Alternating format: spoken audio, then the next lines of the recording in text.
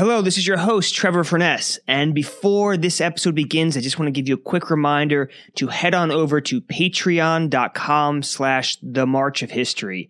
That's patreon.com/themarchofhistory. Go there and add your own contribution to the March of History in any amount that you can afford. Obviously, the more, the better. It helps to fund the March of History and helps us to improve the podcast. But even if you can only afford 20 cents a month, everything still counts. So please go there and give a contribution to the March of History so we can produce better episodes and episodes more often. And I understand that not everybody is in a financial position to contribute to a podcast, even if it is their favorite podcast. So if you can't afford to contribute to the March of History, I do understand. But I ask that you go to the Apple review store, Apple Podcast Store, and leave a review, something nice about the podcast that you like with 5 stars, and that can be your contribution instead of a financial one. Thank you, and I'll talk to you in the episode.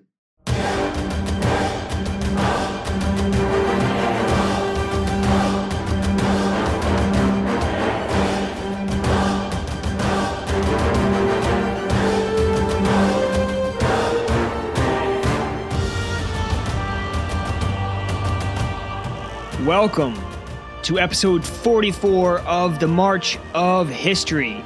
I am your host, Trevor Furness, and we're not even going to recap last episode. We're going to get right into episode 44 because finally we are leaving Rome behind, which I never thought I would say in an excited way, but we are headed back to Gaul and back to our protagonist, Julius Caesar, who we've been away from far too many episodes.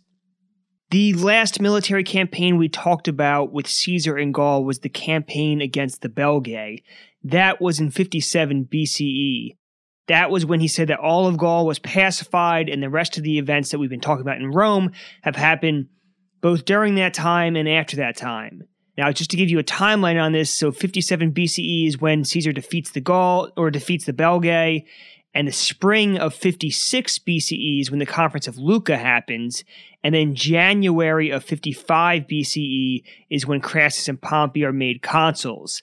And 55 is when they pass all the legislation to extend Caesar's command and to give themselves provinces. So with that timeline in place, to give you an idea of where the events in Rome fit into the events of Caesar in Gaul, let's get back into it. Like I said, Caesar claimed that Gaul was pacified at the end of his second book of the Gallic Commentaries. This was not true, and what's more, Caesar probably knew that it wasn't true. He probably said this simply for political reasons with elections coming up, but you never know. It is possible he really thought it. What we do know is that there aren't any major campaigns like in the previous years. At first, he had the Helvetii campaign and the campaign against Ariovistus in the very first year.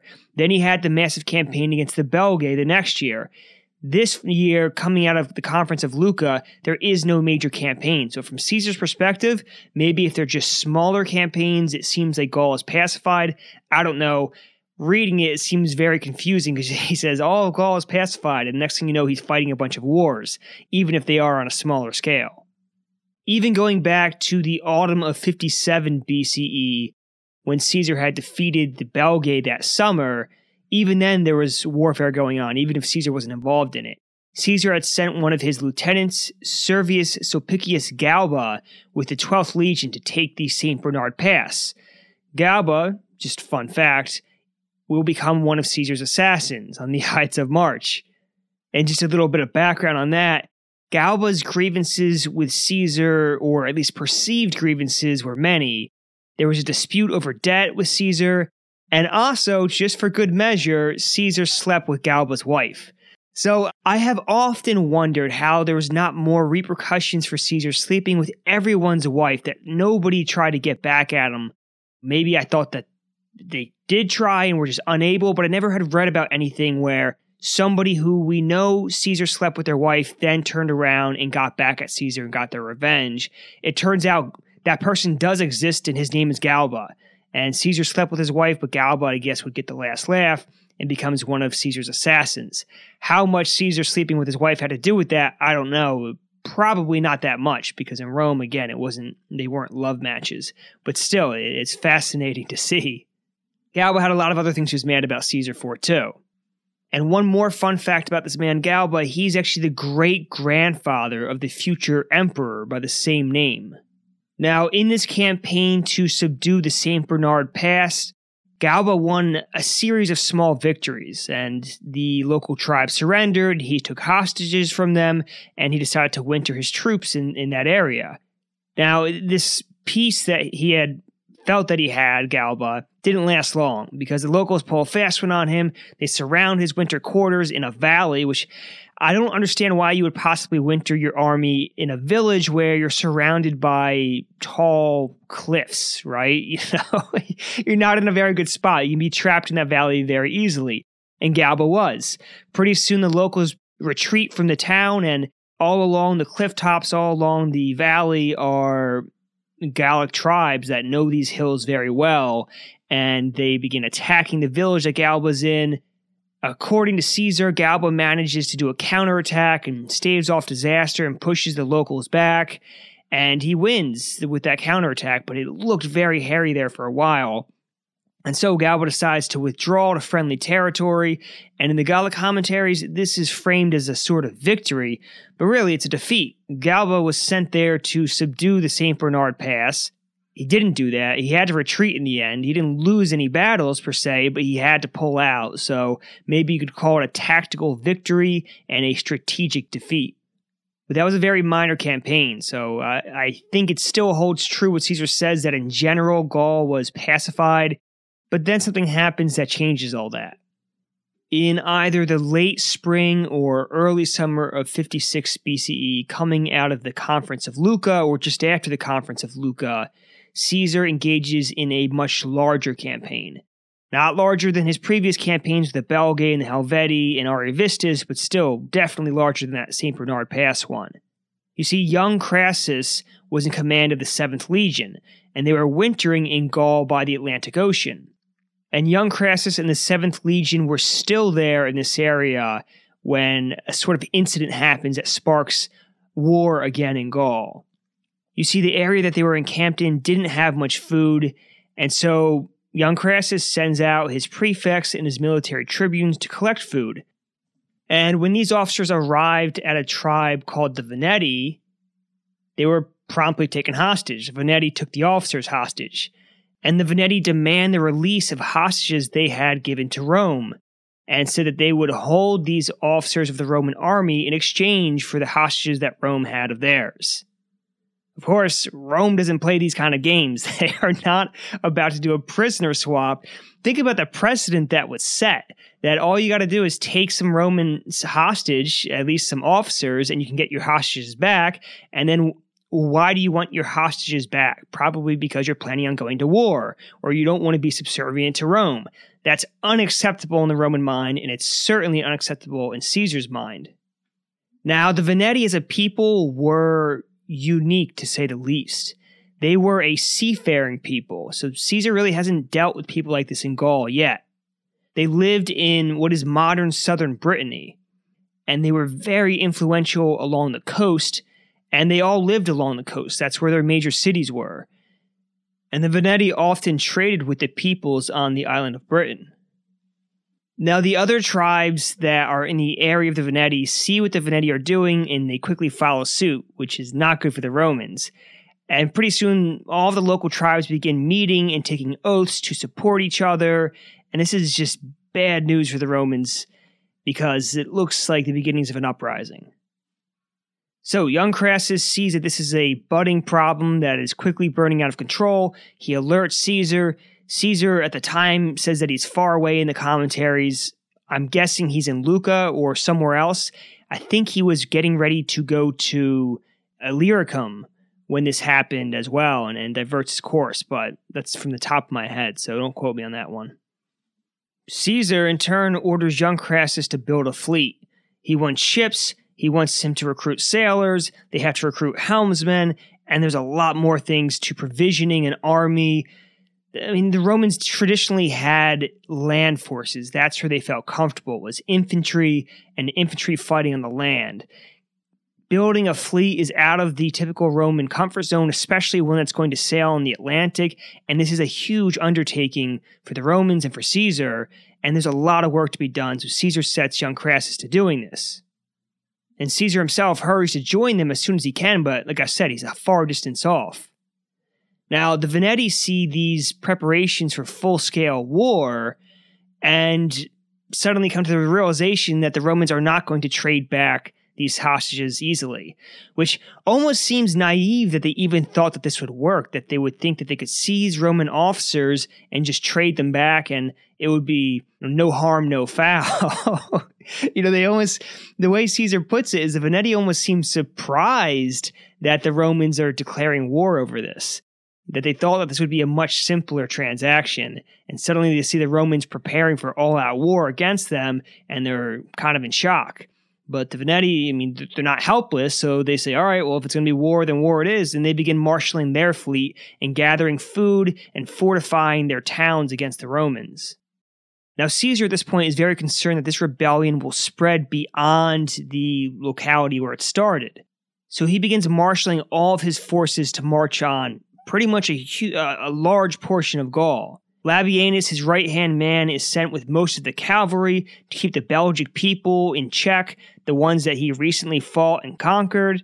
There's rumors at this time that the Belgic peoples are inviting Germans over the Rhine, which is classic. Germans coming over the Rhine since ancient times. It is not something new to the two world wars. But in this case, they're being invited over, or at least that's the rumor. So Caesar wants to nip that one in the bud, so sends Labienus, his best sub-commander and right-hand man, to go make sure that they don't join this rebellion and that they don't invite Germans over the Rhine. Young Crassus is sent with 7 cohorts and some cavalry to Aquitania, which is basically southwestern France, to keep them in check and stop them from joining this rebellion. And Quintus Titurius Sabinus is sent with 3 legions to modern Normandy in modern-day France. And Decimus Brutus is put in charge of the fleet. He takes over for young Crassus. And Caesar orders this Decimus Brutus, which is not the same as the Brutus that's like a son to Caesar, and assassinates Caesar. This is a different Brutus. This Brutus also assassinates Caesar, but it's not the one who's like a son to him. And I do realize these Roman names can be very confusing. They're very similar. A lot of these people are related to each other. They have similar family names. And there's just so many people. It's like a Game of Thrones books on steroids. So if you are getting lost with the names, I do apologize, but this is Roman history. It can't be helped. Anyway, Caesar orders this Decimus Brutus to set out against the Veneti ASAP, and Caesar follows with the rest of the army that he hasn't sent on these various missions around Gaul. So at this point, Caesar has marshaled all of his forces in Gaul, all 10 legions. He's moved quickly, but the Veneti are a unique and tricky foe. For one, they're not on the land. They are on the land. They have cities, right? But that's not where their military forces are. That's not where you have to defeat them to really defeat their power. But this is made more complicated by the fact that they live on the coast and have these very unique towns. These towns are built on kind of what I would call promontories out into the Atlantic Ocean, and at high tide, they can only be approached by ship, meaning the city is surrounded by water. But at low tide, the water's too low for a ship to safely approach, and yet the town is still mostly surrounded by water. It's just shallow water. So this makes sea attacks very difficult because you have a shorter window, and land attacks near impossible because there's water surrounding this town. So whether you attack by land or sea, it's going to be an awkward attack. It's not what the Romans are used to. In fact, the Romans aren't even used to tides. In the Mediterranean, there's hardly any tide. I even looked it up. It's like 1 to 3 centimeters, depending on the position you're at, versus maybe up to 3 feet in the Atlantic Ocean. So this is something that the Romans just aren't familiar with in general, are tides.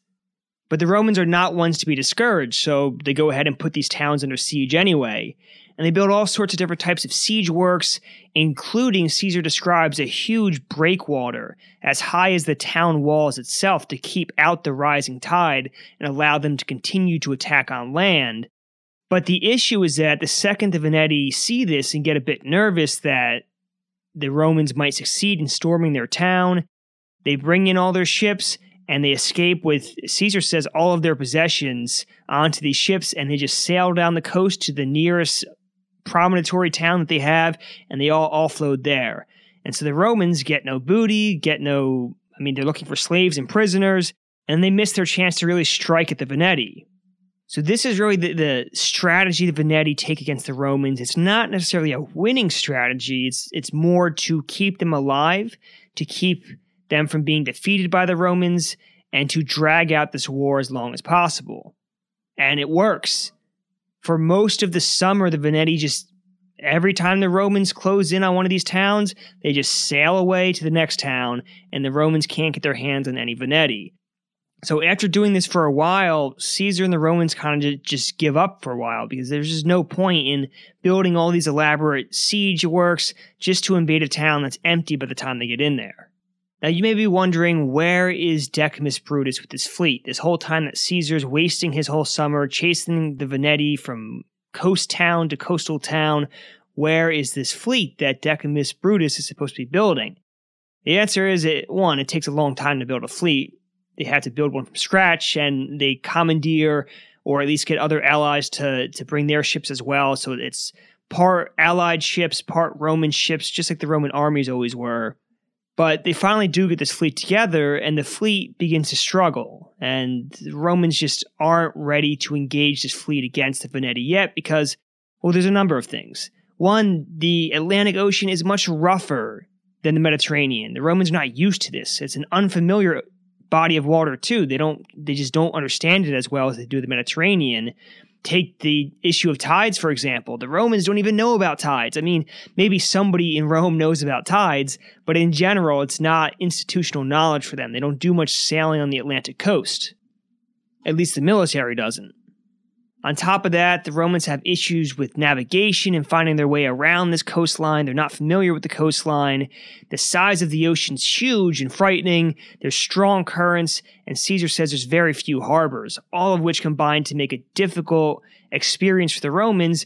And the Veneti are experts at navigating this area, experts at knowing where all the harbors are, knowing the tides, understanding everything. They grow up here. They're a seafaring people.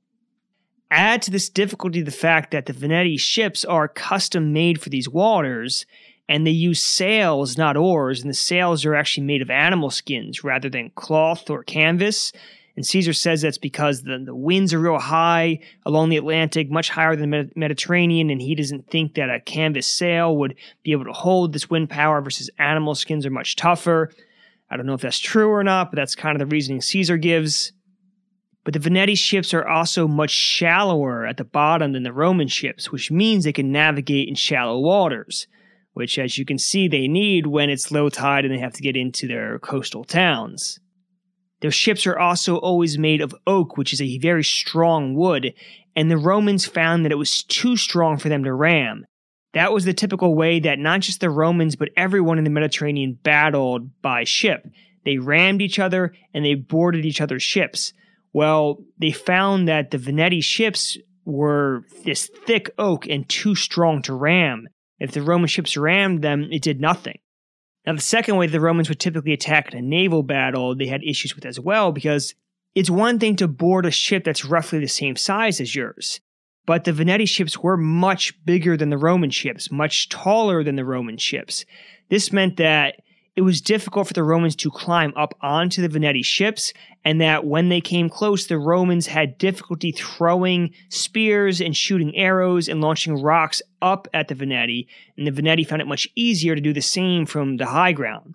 That became the issue. Basically, the Veneti in any naval engagement had the high ground, and the Romans had a tough time climbing up their ships and getting in there to actually fight them in hand-to-hand combat. So after struggling with these problems for a while, finally, the Roman ingenuity comes out, and the Romans create a device to give them an advantage. This device is a sharpened hook on the end of a long pole. And Caesar describes this and says it's not unlike the hooks used to tear down walls during sieges. This is something that I guess any Roman would understand. Oh, okay, it's one of those.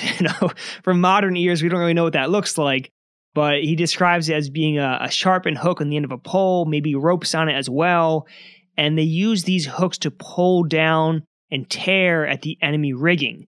It basically tossed the hook up onto the enemy rigging, which is what holds the sail up, and they would start pulling at it. And that's why the hook has to be sharp. And Caesar even describes at times them, I guess, having a rope on the hook and just kind of rowing away from the Veneti ship, and then just tearing down through the weight of the ship pulling at the rigging, tearing down the whole sail.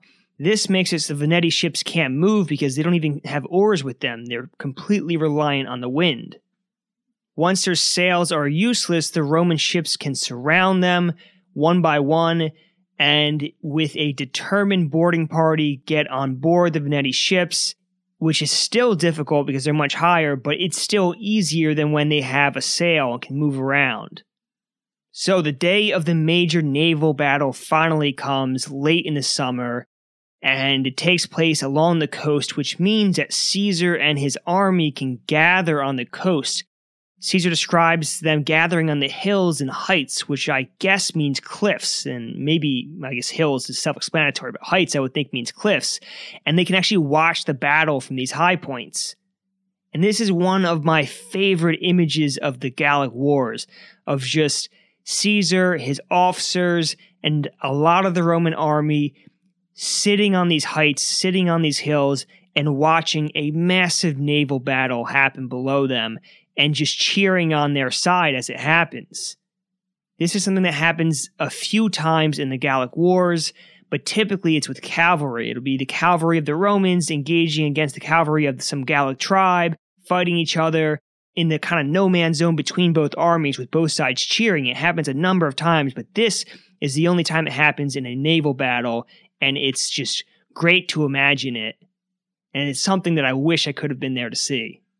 And something to take into account is that Caesar makes the point that the fact that he was there and that the entire army was there watching made it so that all of the Roman soldiers on board these ships wanted to do their best because they knew their commander was watching. If there was ever a chance to risk your life for a promotion, it was now while the supreme commander's watching. And nobody wants to suffer from a bad reputation from having the entire army see you do something cowardly. So everybody's on their best behavior and acting their most brave, knowing that the entire army is watching them. So the Romans begin by using their new hook strategy, and it starts working. They're tearing down Veneti rigging, they're attacking Veneti ships, they're boarding them, and the Veneti don't like this one bit. The second they get their rigging pulled down, they're just sitting ducks, they're helpless. And like Caesar says, the Romans were far superior when it came to hand-to-hand fighting. So once the Romans could immobilize them and get on their ships, it was game over. So after a few ships are taken down this way, the Veneti just decide, we don't want any part of this. And they start to try to run away or sail away, really. But here's where Caesar's luck strikes again. So often throughout the life of Caesar, you see how lucky he is, and here's one of those instances. Right as the Veneti make the decision to sail away en masse, the wind dies completely. They are in the doldrums, and they have no oars, and they're sitting ducks. The Romans presumably are still tearing down their rigging in case the wind does pick up, but they don't even need to at this point. All they need to do is wait for these ships to drift apart and pick them off one by one. Almost like the Romans being a pack of wolves hunting these much larger ships. You could imagine them as like buffalo and try to isolate one that's away from the herd and surround it and take it down. And one by one, the Romans go from ship to ship, tearing down the rigging, boarding the ships, killing all the people on board the ships. And this goes from 10 a.m. in the morning with all the Romans and Caesar watching on the hills and heights until sunset. It's a big victory for the Romans, and the fighting power of the Veneti is wiped out after this battle. They come and surrender to Caesar, and Caesar's determined to make an example out of them.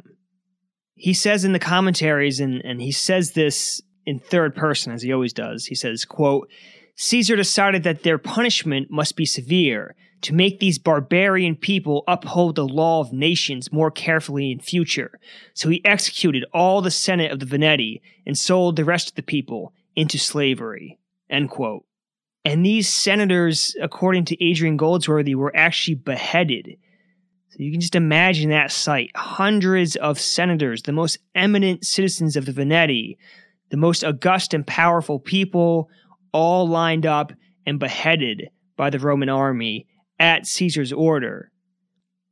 I mean, this makes ISIS look tame, right? ISIS sends out videos of them beheading one person, which is, I'm not belittling that. It's horrific. But here is Caesar and the Romans beheading hundreds of senators. And in the ancient world, this is not a war crime. You write about this in manuals, in the Gallic commentaries, and you send it back to Rome. And how do your home crowd react? They cheer. They love it. They want more of it. Humble those barbarians, they say.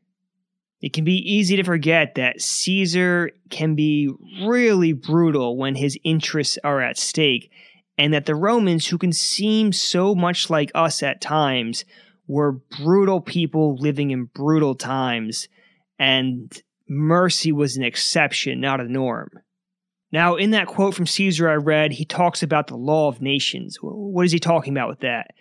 He's talking about treating envoys with respect.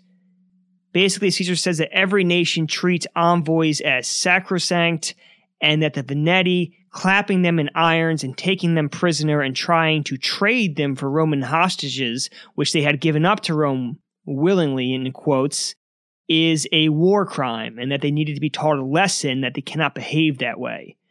Of course, army officers sent to collect grain aren't really envoys. So this is kind of a nonsense argument. They weren't really envoys, but what you could say is that Rome had a peace with the Veneti. Rome had dictated that peace. The Veneti obviously didn't like it and tried to change the terms of the peace by surprise capturing Roman officers, which Rome would probably still feel was in their right to punish. And Adrian Goldsworthy makes the point that Caesar's Roman audience wouldn't have cared less about the distinction of whether these guys are envoys or not. They were treacherously taken by these barbarian people. Time to teach them a lesson. Let's do it. Caesar also says that he sold all of the Veneti people into slavery.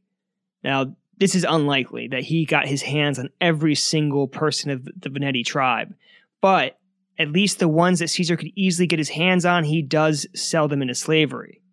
But it seems highly doubtful he was hunting these people down through the forests of Gaul, looking for every single one of them. And this is a big way that Caesar's making money while he's in Gaul. But it's not the only way. So that draws the Veneti campaign to a close. It's where we're going to stop talking about the Gallic Wars today. But this brings us to our next topic, which I've been meaning to cover for a while but haven't gotten to, but this segues into it nicely, is Caesar and his debts and how he's making this money in Gaul. Caesar was in debt for an astounding amount of money for almost the entirety of his life up to this point. In many ways, his story is the story of a man on the rise, borrowing as much as he can to try to reach the top, and then hoping to pay back those debts once he's on top. And as we've said, he is now on top. He's a proconsul waging war in Gaul. That's as high as you can get in Rome. And you better believe, as I've said before, he's making money hand over fist. And it's unclear exactly when, but at some point, Caesar's debts just don't seem to be an issue anymore. It's not as if the sources say that, yes, Caesar got rich and then he paid off all of his debts. They just sort of stopped mentioning his debts altogether. So either A, Caesar made so much money in Gaul that he was able to pay off all of his debts, or B, he made so much money that he was able to afford regular payments and therefore the debts aren't an issue anymore. We don't really know. Or C, he was now a 5-year proconsul at the head of 8 to 10 legions.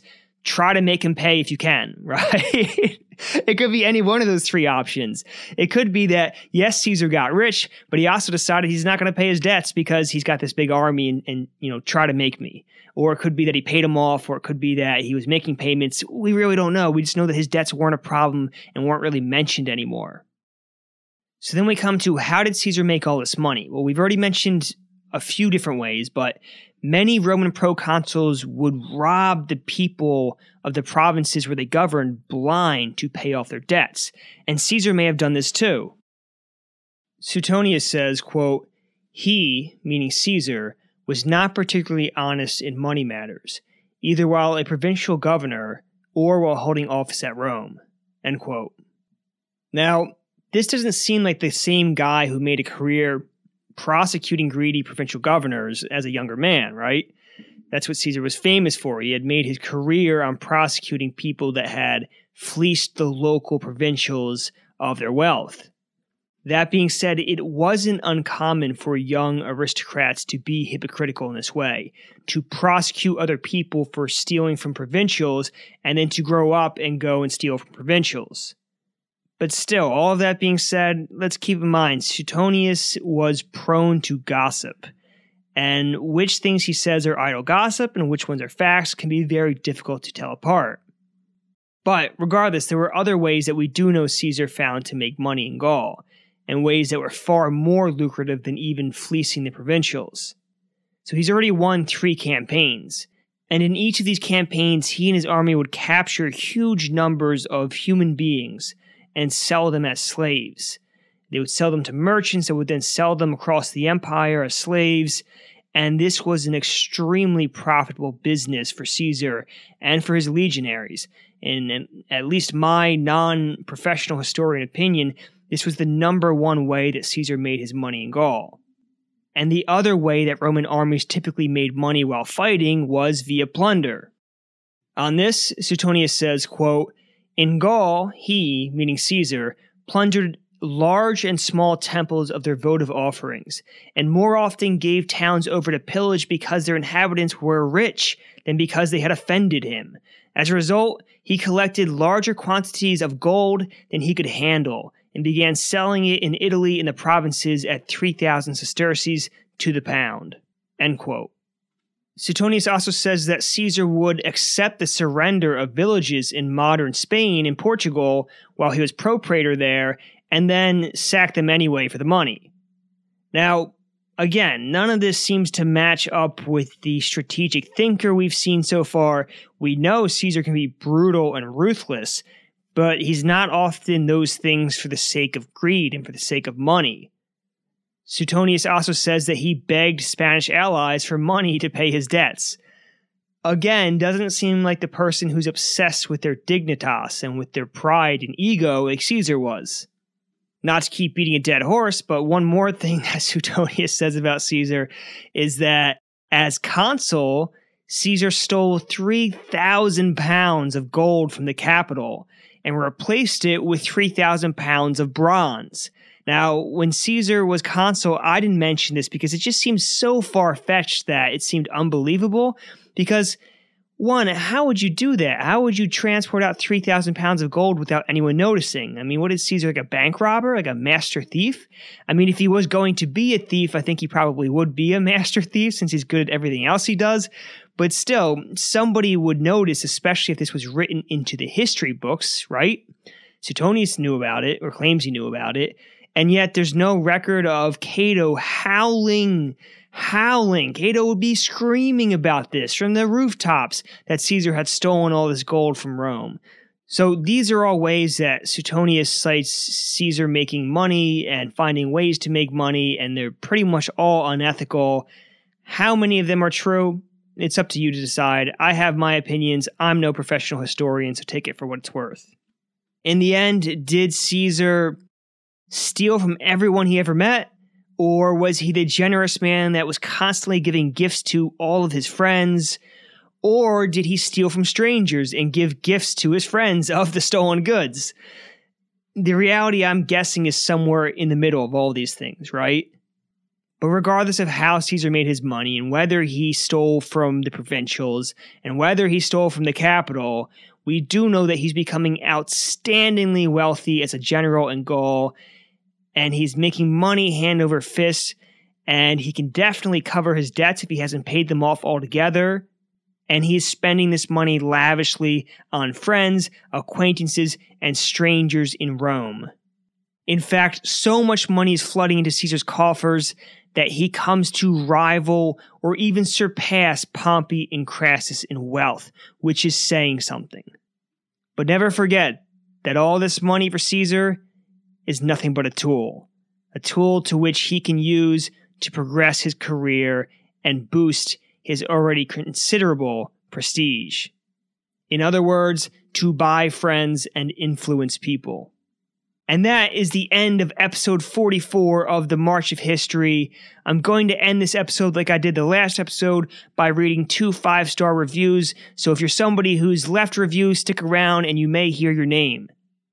The first of the 5-star reviews we have is from, it's a tough name, KB6464827 is the screen name. He gave a 5-star review, said very well done, and then said, if you have a passion for history or even just want to hear about great leaders of men throughout history, this is the podcast for you. Thank you, KB. I appreciate the kind words, appreciate the review, and thank you for your support, and thank you for listening. And the second review we have is from J_Carbs, and he says, great deep dive. He goes on to say, I think I'm pretty knowledgeable when it comes to history, but I've really learned a lot from this series. Really enjoying and looking forward to what comes next. Thank you, J_Carbs. Appreciate the kind words, and I'm glad you're enjoying the listening and enjoying the podcast. That's it for today, and if you haven't already and you listen on an Apple device, please go ahead and leave a 5-star review with a little comment on what you like. It really helps the podcast to grow. You can also leave reviews on, I believe, Audible, maybe Amazon. There's a few different services you can leave reviews on. So if you do leave a 5-star review, you will eventually get a shout out on the March of History, and I will read your name on the podcast, which is kind of cool in that way. Now, in next episode, we will continue with Caesar fighting the Gallic Wars, but I need to get going to Rome, where I'm going to see the Colosseum, the Pantheon, the Roman Forum, and I have a whole bucket list of items I'm going to film videos in front of and explore for you and do a little narration on a YouTube series. All of that in Rome, in Pompeii, in Naples. So I have a lot to prepare to do that. And I know these episodes have not been coming out as often recently, but don't worry, the March of History is not losing steam. I'm just have my attention divided between too many different things right now. The March of History will continue, and I will talk to you next time on the March of History.